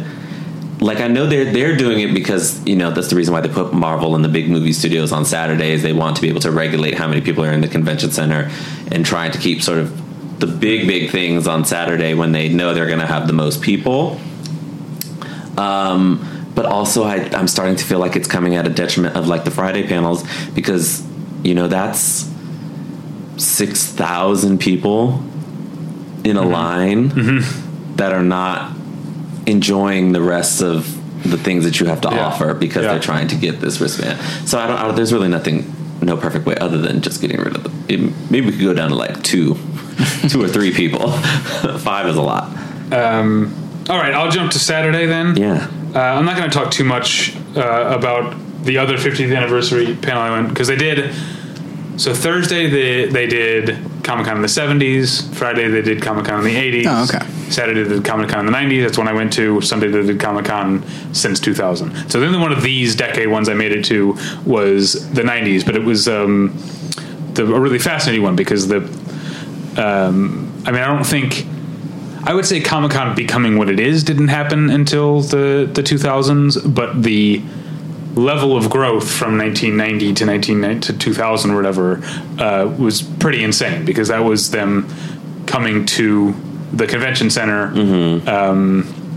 and that was kind of the part that was also the decade where I think the city of San Diego started to embrace Comic-Con because I think for a long time they were indifferent, or maybe like when they first opened the convention center and Comic-Con International, I don't know if it was called that yet, but San Diego Comic-Con applied or tried to get into the convention center. The city was like, I don't know if that's what we want. Like, and to see like by the end of the 90s, that's crazy. Them being like San Diego officially at least loves Comic-Con. Yeah. I don't know if you ask every San Diego resident, they feel the same way. You probably get a mixed bag of reactions there. But officially, the city of San Diego is very much behind Comic-Con. Mm-hmm. Oh, did you hear about the mayor of San Diego? Did you hear about this thing? Mm-hmm. Okay. I surely did. I have not. So the mayor of San Diego visited Comic-Con, and he visited the Amazon Prime thing that Terrence went to on Wednesday, which had Carnival Row and The Expanse and The Boys sort of activations you could walk through. And he according to Orlando Bloom and a number of other people there, not according to the mayor or his staff, but Orlando Bloom is in Carnival Row. That's why he's there. So he went to the Carnival Row activation. There were like cameras and stuff. And then once he realized what the premise of it is, which is that you're when you enter the Carnival Row thing, you are like one of the characters in the show. You are an immigrant who is being very poorly treated and discriminated against. And Kevin Faulconer is a Republican mayor. And according to Orlando Bloom, once he was in front of the cameras, once he learned what it was, he said, "Oh no, I can't have anything to do with immigration," and got out of there as fast. Orlando Bloom's line was that his word was that he ran out of there. Yeah. Now, of course, the mayor's publicist and stuff and spokesperson is saying Mayor Faulconer had a very busy schedule. He couldn't stay very long at everything. But that is apparently, according to Orlando Bloom and others who were present. That's funny. I like that Orlando Bloom just told that story on the panel. So that was a fun Comic-Con story. Yeah. All right. So Comic-Con in the 90s, it was great. It got big. What did you do on Saturday? So I went to a panel with Bear McCreary. Oh, cool. Talking about kaiju monster movies and music. I ended up at a lot of music panels this Comic-Con. But his was cool because he like walked us through all of these different monster movies and their themes. It was basically like really interactive with the audience. So he'd be like, okay, so like, if you were making a Godzilla theme, what would you want it to be? And then he played us the original, and he's like, okay, so how do you feel about it? Like, what are things that stood out to you? And then he played us his reorchestrated version of the theme and was like, what stood out to you differently? He showed a scene from Colossal, which is really funny given that I feel like I was one of 10 people in that packed room that had actually seen Colossal, and he was showing a scene from the very end that he did not set up in any way, which I'm kind of glad, because now I'm like, okay, so maybe one of these people will see Colossal and they'll not really have an idea what the hell is going on at that moment and why it was so powerful. He played it without, basically like the monster is catching, and Anne Hathaway's character has traveled somewhere, and the monster has caught Jason Sudeikis, and he played that scene without the music. And he's like, all right, so like, what are you going to do as you're a composer? Like, what are the things you want to hit on? And then he played us his track, and it was like really fascinating to see the different, like the audience thoughts about it, and then his approach to it, and how there was a joke that you could hear 100% of when there was no music. And he was like, I really wanted to lead that in, but like the composer in me just knew that I had to carry this theme through. So like, basically like sacrificing a joke to make the monster theme that he wrote at the end of the Colossal to work. And it was just really, he's a big nerd about kaijus and different things, so it was like fun to like see stuff from Godzilla King of Monsters and like the different types of music and how he orchestrated it in behind the scenes things of how to like get Godzilla is a hero now. But originally he was a villain. But like the original theme is still very like epic and hopeful and like heroic, because that original theme was written for the soldiers who were coming to fight Godzilla. And then I guess the filmmakers of the 54 version swapped the soldier heroic theme for Godzilla's theme, and so that's how we've ended up with that. And I was like, that blew my mind. Because you think Godzilla in the original is sort of a villain, I think. Haven't seen the original one. Well, you have your chance on Criterion. Yeah. I'm sure Aaron is going to make me watch all of them after I bought him that Godzilla toy. That was the first person I texted, by the way, when I saw the thing was Aaron, our friend Aaron Newer, friend of the show. Very excited about that. Yeah, no, that was really cool. Godzilla box looks very cool. Anyway, sorry, I interrupted you. No, that was the end of the story. Oh, okay. So the next panel I went to was another one I was really looking forward to, and it was a panel on Chris Ware, the cartoonist, who was someone I'm a big fan of. He made his name with the Jimmy Corrigan series, and then about 6 or 7 years ago, he put out a thing called Building Stories that got a lot of... Yeah, it's really great. Building Stories is a box set comic, like graphic novel that has a bunch of different like short stories in it that all take place on the same apartment building, and there's no right or wrong order to read them in. And he's a very particular, very specific type of guy. And the panel was eventually it got to be about him promoting his new book, Rusty Brown Part 1, which he's been working on for like 20 years. That's coming out. But a lot of it, he's just told his sort of story of how he became a professional cartoonist. He also, just because he thought we'd be interested, he showed us pictures of his workspace at his home. And if you know Chris Ware's work, you would not be surprised to see that it is very meticulous and also very kind of affected. Like his like study and his like studio at his home in Chicago, it could have been a picture from 1953. Like there are no computers, there's nothing new at all. It looks like it all looks like custom handmade furniture, and it's very like stepping into another world, and that's just where he works all day. And he's a very, very interesting and very dryly funny guy. He hand draws on paper. Is that his style?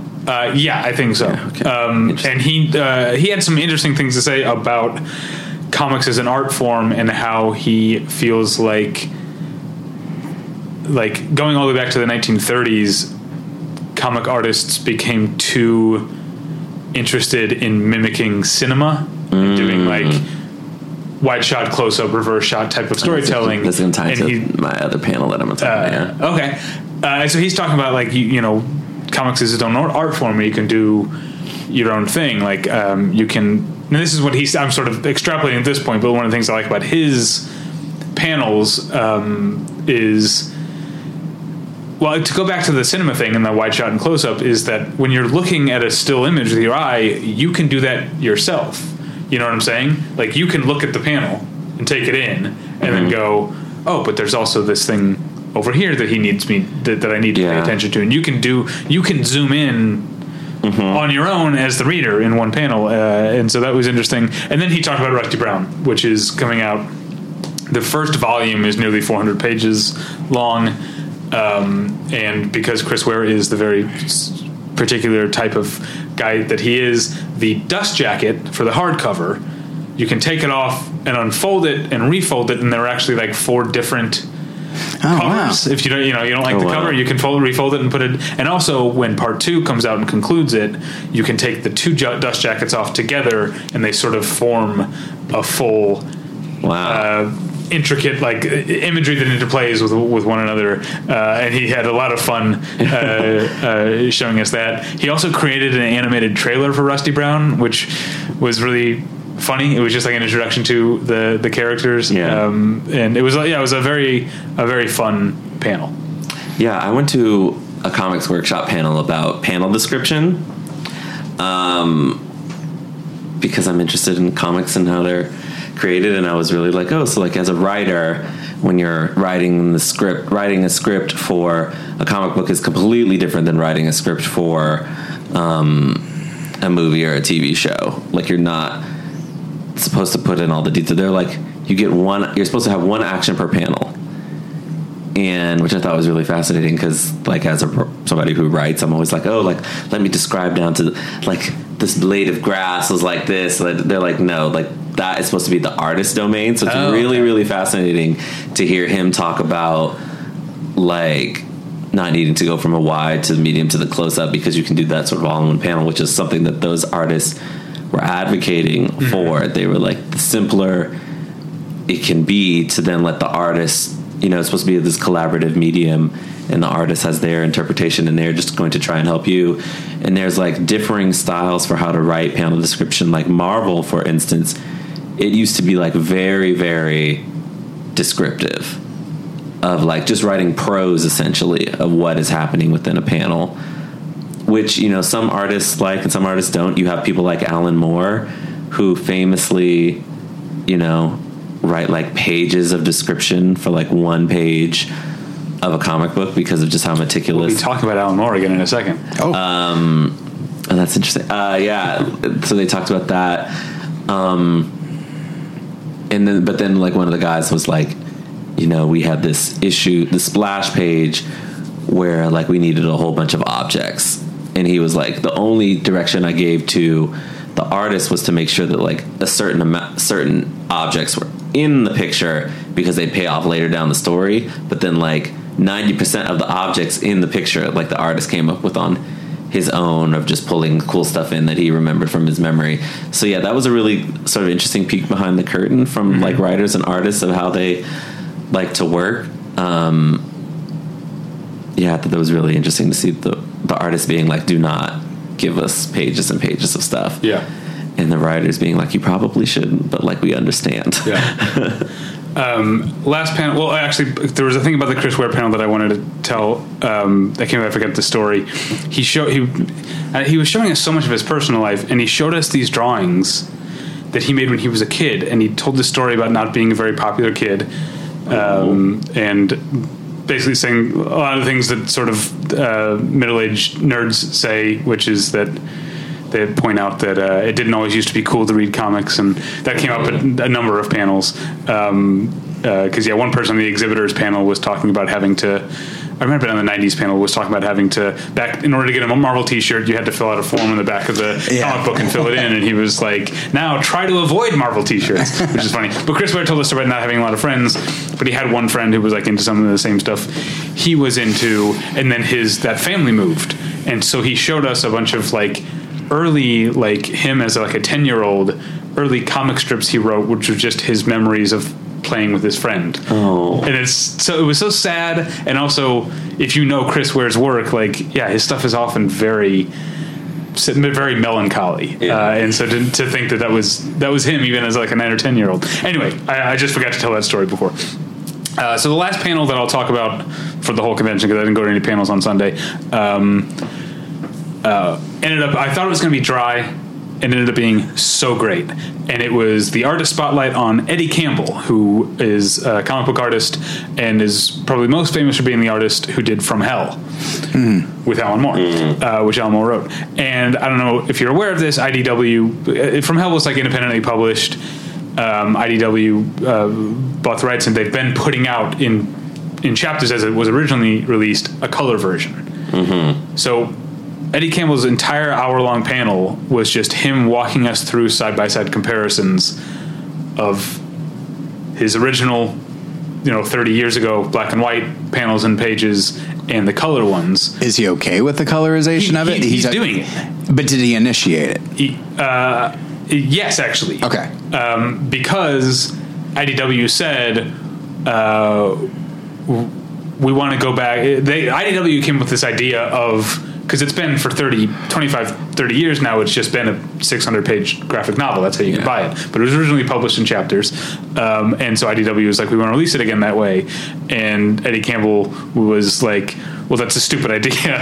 And he was like, there's no reason to do that unless you do something new or big. Yeah. And he also said that because it was self-published by him, he said he would have wanted to do it in color at the time, but at that time, black and white was cheaper. Now, oddly, it's the opposite, that it's more expensive to publish in black and white, apparently. I think because there's less demand for it. Black and white film was kind of the same thing.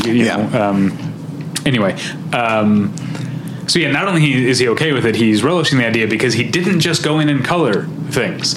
He tweaked so much stuff. Like, he talked about one thing, he was like, I was still young, and I was a contemporary artist, so I wasn't used to drawing people with hats. And so I knew how big a head was, but I kept drawing the head and the hat the size of the head, so the end result is that everyone in From Hell who wears a hat, their head's too small. So I went through and I made all the heads bigger. So he did stuff like that. So that's kind of a funny one, but then he did more specific things where he was like, I felt that this, like the second murder victim, I think it was the second murder victim, he was like, I felt that she was given short shrift. So I went into a couple of the panels that she's in and moved her closer as a kind of a close-up so you could see more of her face and see. And he was talking about, and there's some panels that there's one that's just like in the original, it's just like the light from the carriage going off down an alley, and he was like, I'd been drawing all day, it was 3:00 in the morning in my 20s and I just wanted to be done. So he went in and drew a whole new panel for that. But speaking of the carriage, that was one of the most fascinating things is he said that he has since learned more about Victorian London and realized that the carriage that he was having William Gull travel around in when he's like committing these murders was very ostentatious, and like it would have been harder to get away because everyone would have been like, who's the guy in the crazy, so he went back and made it a more modest carriage and all of those things. There's another shot when they pull up outside of Bedlam, the mental asylum. In the original one, the panel is looking out from inside the Bedlam courtyard through the locked gates, and you see the carriage. And he said the only reason he did that is because he was living in Australia at the time and he couldn't find in the library a visual reference for Bedlam. Mm-hmm. Well, he's since found a really good one, so now he turned, essentially in camera turns, turned the camera around and showed Bedlam because that was the only reason he didn't. He and so it's all kinds of stuff. He went and lightened stuff and darkened stuff, moved stuff closer. All kinds of really fascinating stuff. And so it was a really fascinating panel. That in a way, even though it wasn't one of the comics arts panels you're talking about, it was very instructive in talking about how, because none of the dialogue is changed. Like all the writing is still Alan Moore's writing, and yet he's talking about how you can tell a story, how he can change the story just by, like I said, moving some. There was another one that the prostitutes' quarters. He realized like that he was drawing the rooms too big. Like these are very poor people in 1888. They lived in tiny rooms. Yeah. So he just went in and drew the walls a little closer in all of those scenes. It was really, really fascinating. He told a couple of he said the three questions he's asked most often: 1, where do you get your ideas? 2, what did you think of the From Hell movie? And 3 is Alan Moore, or how mad is Alan Moore? And the only one of those I was going to ask that. The only one he answered was number 2, which is that he thinks the movie's terrible. I mean, it is. Yeah. Yeah, it really is. I mean, it really. I was talking to the friend. I haven't thought about From Hell the movie in a long time. I wish I could just forget it exists. But it does feel like someone just wanted to make a Jack the Ripper movie and was like, well, why don't we glom onto this existing property, because it changes so much of what the core. I remember liking I haven't seen it in forever. I remember liking the visual quality of the film. It's a really nice production design, but also like Eddie Campbell had a problem with some of that too, because he said he was drawing realist Victorian London, whereas the film's production design and cinematography it's just, even before horrible things happen, it's a visual palette that is telling you horrible things are going to happen. It's kind of expressionistic it's a perfectly nice way to make a Jack the Ripper movie, but it's he also made clear a couple more Alan Moore things. He made clear that, I don't know, have either of you actually read From Hell? Yes, I read your copy. Okay, so I noted that like Jack the Ripper looked like he was wearing a giant foam cowboy hat. So now I know that he had a hard time with hats. I got it. Eddie Campbell and Alan Moore Eddie Campbell made clear that neither he nor Alan Moore actually believe the conspiracy theory that the book lays out, or any of the conspiracy theories about Jack the Ripper. They think it probably was just an escaped Bedlam patient who grabbed a knife on his way out, is what Eddie Campbell said. The whole conspiracy theory was just a way of Alan Moore to write about something he wanted to write about, about sort of the turn of the century. And then the other thing he said, Alan Moore has not really given him any notes. He's signed off on what he's doing here. The only note he gave, because Eddie Campbell said he hadn't even thought about what IDW was putting on the back of the jacket. He insisted on the cover, because IDW wanted something like bloody or shocking on the cover, and so he insisted, no, the cover should just be the 4 victims walking down the street together, which is what it is. It looks very nice for when they put out the fully bound edition. But the back, IDW had put this sort of description, and one of the things they'd said was, and this time the blood is red, and Alan Moore was incensed by that. He's like, that is not the sort of schlocky thing that I was making. And so that was Alan Moore's like only note on the entire thing was a bit of like essentially marketing copy on the back that he wanted stricken, and it was. So that ended up being. That's what I say when I say I got lucky this Comic-Con. Like that was kind of a backup panel for me. I can't remember what else I was thinking about getting into at that time. And it ended up being that is probably the panel that I spent the most time talking to people about since Comic-Con. Interesting. Yeah, I went to 2 other panels sort of over my time at Comic-Con. The first was the DC Universe panel. Because we know I'm a Doom Patrol stan, and I just wanted to hear them tell me that they're getting a second season, and they are. most interestingly, it's airing on DC Universe and HBO Max. Oh. Which leads me to believe that DC Universe is not long for the world. Yeah. Not that it'll shutter this year, but that it will shutter eventually. The curse of the Swamp Thing. Or just the curse of it. Like, when Warner was like, hey, we're doing a streaming service, I was like, okay, so you also don't need HBO Go or HBO Now and DC Universe and TCM's, whatever they're streaming. That's why, what was it, Filmstruck? Like, that's why that was going to, like, they just, these companies want to consolidate all of their power into one thing. Yeah. And so as happy as I am of Doom Patrol getting a second season, and hopefully a higher budget because they're getting HBO dollars, that it's going away. They screened the pilot episode for the Harley Quinn cartoon. Super adult, super vulgar. I was not expecting that. It's pretty funny. It's like there's like a very dry humor. Yeah, it was just interesting because like 10 rows in front of me, there was like a 10-year-old. And I was like, the show starts off with like a bunch of rich white men on a boat, and one of them is like, let's have a toast. He's like, my fellow whites, let's have a toast to celebrate the thing that we do best, fucking over poor people. And like, that's how the show starts. So you already know. And then it sort of spirals down from there in really weird and interesting ways. So you might not know this, for a while, that's how David and I started the show. That's how we would open it.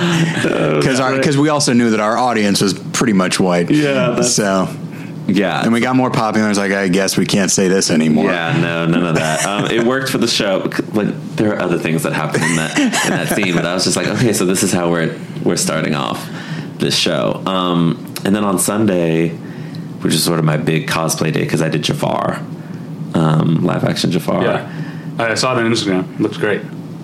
I'm glad it did, because it was very heavy and very hot.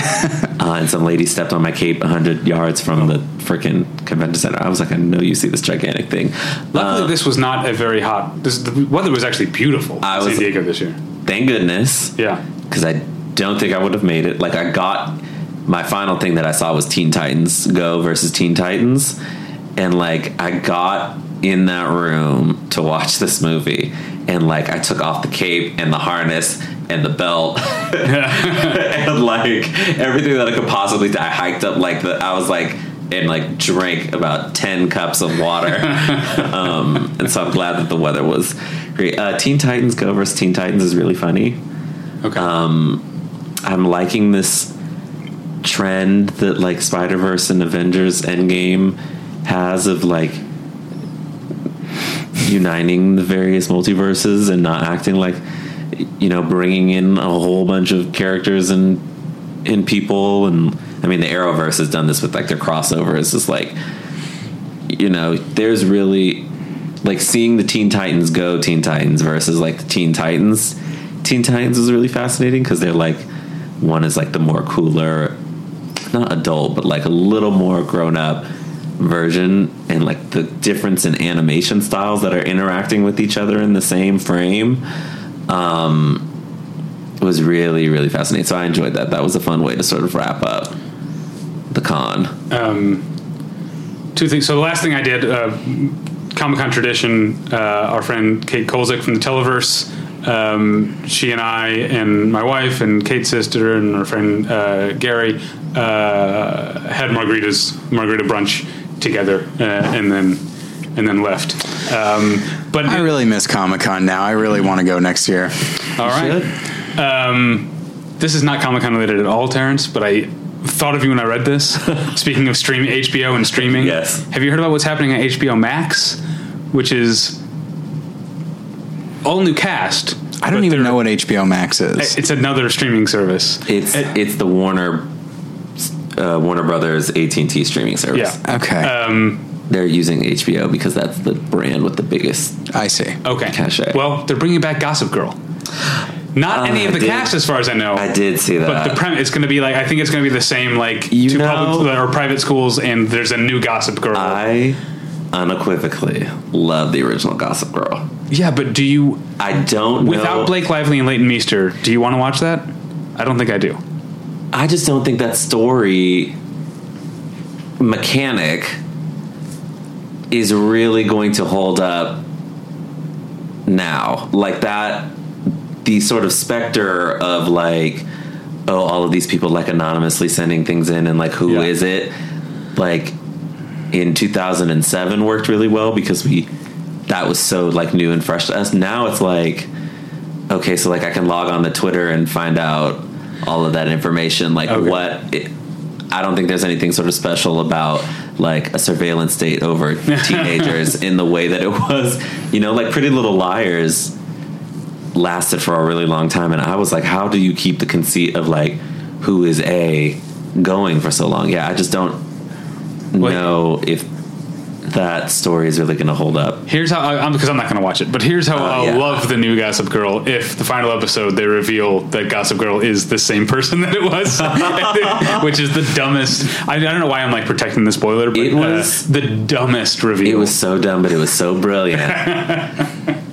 All right, it was only dumb. Like once you started to think about like, it doesn't make any sense. Some of the stuff that was relating to that character's family member. That was put on Gossip Girl. I was like, how did you just sit by and like let all of that get said about? Or shots of that person earlier seasons all alone reading Gossip Girl posts and reacting to them. Like, was he just that method? Or she? What? Anyway, well, this has been a blast. Thank you, Terrence, for joining us.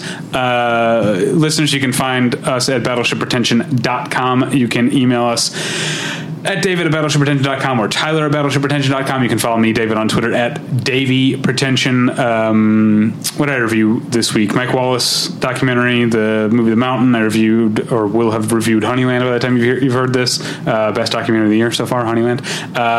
Tyler, you're on Twitter at Tyler Pretension. That's correct. Anything else you want to plug? Not really. I was, you can find this at Battleship Pretension. I was a guest on a podcast called, I believe it's called Two Nerds and a Joke, and which was actually a lot of fun. It's a smaller podcast, but I like those guys a lot, and I really enjoyed being on their show. And then a special thank you to Jamie Costa, who was our guest last week. And then if you are interested in seeing his Han Solo fan film, co-starring friend of the show, Doug Jones, you can find that at Battleship Pretension as well. So you can check that out. Terrence, where can people find you on the internet? You can find me at lenoirauteur.net. That's LENOIRAUTEUR.net. I'm also on Twitter at lenoirauteur. And I recently reviewed Once Upon a Time in Hollywood and ranked Quentin Tarantino's movies. So you can see my unpopular opinions on both. Do you give a justification as to that? To the rankings? Yeah. No. Okay. Because I was going to say, I want you to tell me right now your rankings, but then people will have no reason to go to that. Yeah, exactly. Yeah. And we don't have time. But the Once Upon a Time in Hollywood review, probably the quickest review I've ever written in my life. Wow. You didn't pull Lights, Camera, Jackson, did you? No. I mean, not it's like a 800, 900 word review. Oh. It just poured out of you. What I didn't like about the movie really poured out of me. So there you go. I've had that from time to time. There was that movie Demolition with Jake Gyllenhaal that I was so furious about while I was watching it that I couldn't. It's like I don't usually start writing a review in my head while the movie's going on, but I couldn't help it because it was a coping mechanism while I was watching it. Well, thank you everyone for listening. We'll get you next time. Bye.